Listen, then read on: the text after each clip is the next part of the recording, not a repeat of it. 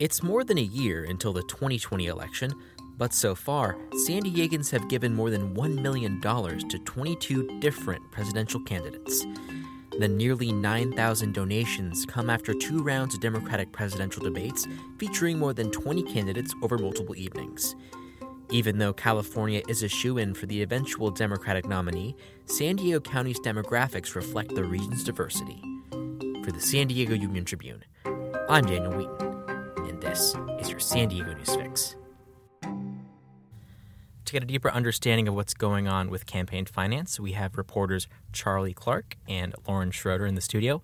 Charlie, overall, what are we seeing so far in the 2020 election when it comes to fundraising? Right. So the big thing that jumped out to us when we did our analysis was that President Trump has received the most financial support from San Diego County residents. He was then followed, surprisingly, by Mayor Pete Buttigieg and Senator Kamala Harris. Senator Bernie Sanders was third, then Senator Kamala Harris, and then Senator Elizabeth Warren. And Lauren, why don't you explain this data set that you analyzed? Well, it comes from the Federal Election Commission.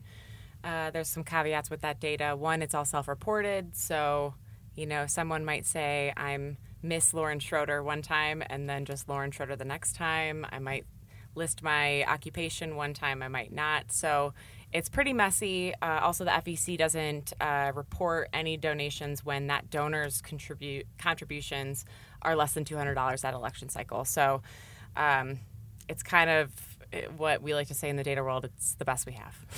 And we did our best. But in a sense, this does give us an early kind of temperature of what the politicos in San Diego County are feeling, right? Absolutely. It's the best indicator that we have at this point. And it does show a lot about who's getting the most support and when, and from whom. And Charlie, you mentioned that it was surprising that Mayor Pete Buttigieg was as high on the list as he was. Why is that the case? Yeah, so really he's, from what we kind of figured out, it seemed like he was really bolstered by the fact that he was actually the only candidate, to my knowledge, who actually had an in-person fundraising event within this reporting period. So if you look at most of his fundraising, it came in and around that event. So that bolstered him. What was kind of striking, though, is when you looked at it, most of his donors were higher dollar donors. So when we get into looking at actual support, although he raised more money, he had significantly less individual contributions compared to Senator Bernie Sanders, Kamala Harris, really just about everyone else who's near the top of the field. And that's one thing that candidates tend to tout, is that if they have a lot of donors but they give small amounts, they use that to argue that they're better than other people. Do we see that with the data so far? Absolutely. But that's what we already knew that about Senator Bernie Sanders. He got a lot of donations from a lot of different people, and they were always small dollar amounts. I remember looking at Bernie Sanders' donations, and there was just a series of $1 donations, dozens of them, which could be an email campaign. It could be something that he was, sending out to his followers, trying to get them to donate $1 here and there. But it's definitely different than what we see going on with, obviously, Pete Buttigieg and some of the other candidates. And Charlie, from speaking to Democrats as this is ongoing, is there any clear favorite for San Diego County? So I don't think there's necessarily a clear favorite at this point. I think you look at the pockets of support, and probably the biggest kind of groups of supporters probably lie with Bernie Sanders and Kamala Harris, obviously our home state senator. I think it was really fascinating, and I know this came up in talking to some of the local Democrats, is that they were really struck by the fact that Joe Biden, at least to this point, appeared to really underperform compared to where he has everywhere else nationally. I mean, some of that was to be expected with California, just generally being more of a progressive state. You have the home state senator. But the fact that we are, arguably one of the least progressive big counties in the state, it's not exactly like an uber liberal place. So to see him struggling so severely, it's kind of a fascinating indicator, especially now with California's primary having added importance. If he even remotely thinks that winning California is part of kind of his play to get the nomination, I would think this would be kind of troubling. Well, we did have that conversation with our editors. Why was Donald Trump so high above everyone else? Why are there so many candidates in the field? And I think that's the question and also the answer. There are so many candidates in the field that a lot of the money is being dispersed throughout a lot of different people. So I think it's too soon to tell how someone is going to do in San Diego County and California and the rest of the country, just because the money is really being distributed to a lot of different pockets right now. And Lauren, based on what we know on voter registration, what does the universe of San Diego County look like? So it's getting more Democratic, a lot more independent or no party preference voters than we've seen in at least the last 10 years when I've done stories with Charlie or other political reporters. Unfortunately, we don't get a lot of gender data with the voter registration database because that is an optional field. But what we're seeing is a younger Democratic and independent voter. And Charlie, after hearing that kind of the raw facts of it, what are some of those things that make campaigning in San Diego different and more difficult than other places?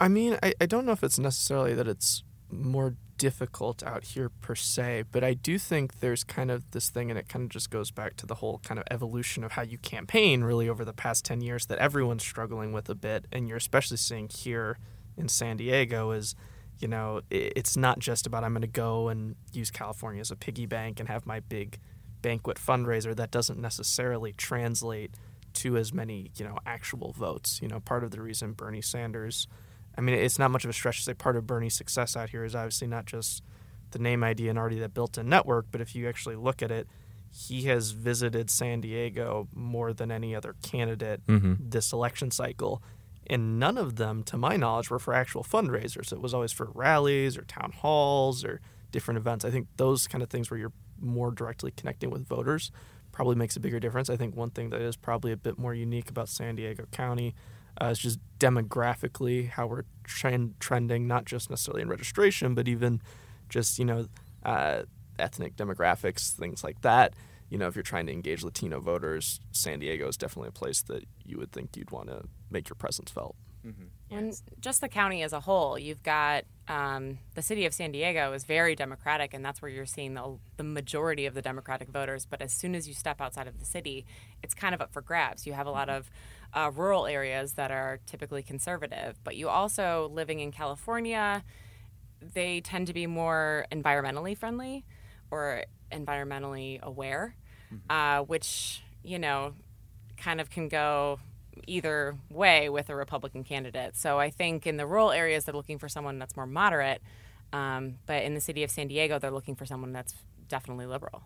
Yeah, that's one thing that makes talking about the county so kind of complicated, is that it is such a diverse place with different demographic changes that there's no real overarching San Diego County is this or that.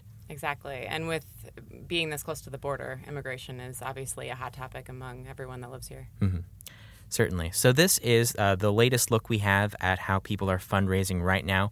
When is the next batch of documents available for us to take a look at? So the data that we have in the story is looking at quarter 1 and quarter 2.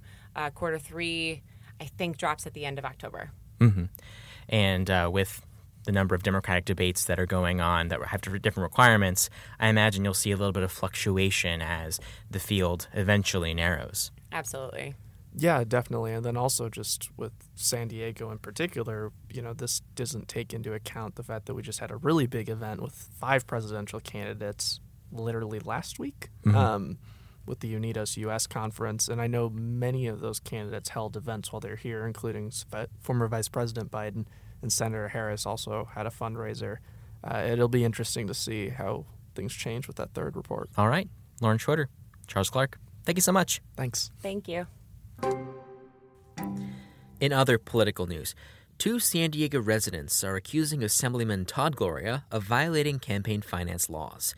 In a letter, they say Gloria is raising money through 2 campaign committees, one for the mayoral race and one for the assembly. Gloria's campaign manager told the Union Tribune that the committee mistake was an oversight and that Gloria reported it.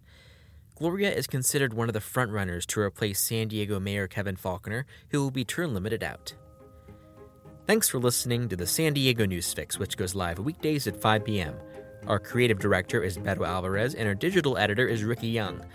This podcast comes together with support from our creative studio and reporters throughout the newsroom. You can support our journalism by signing up for any or all of our print and digital products at uniontrib.com/subscribe. Until next time.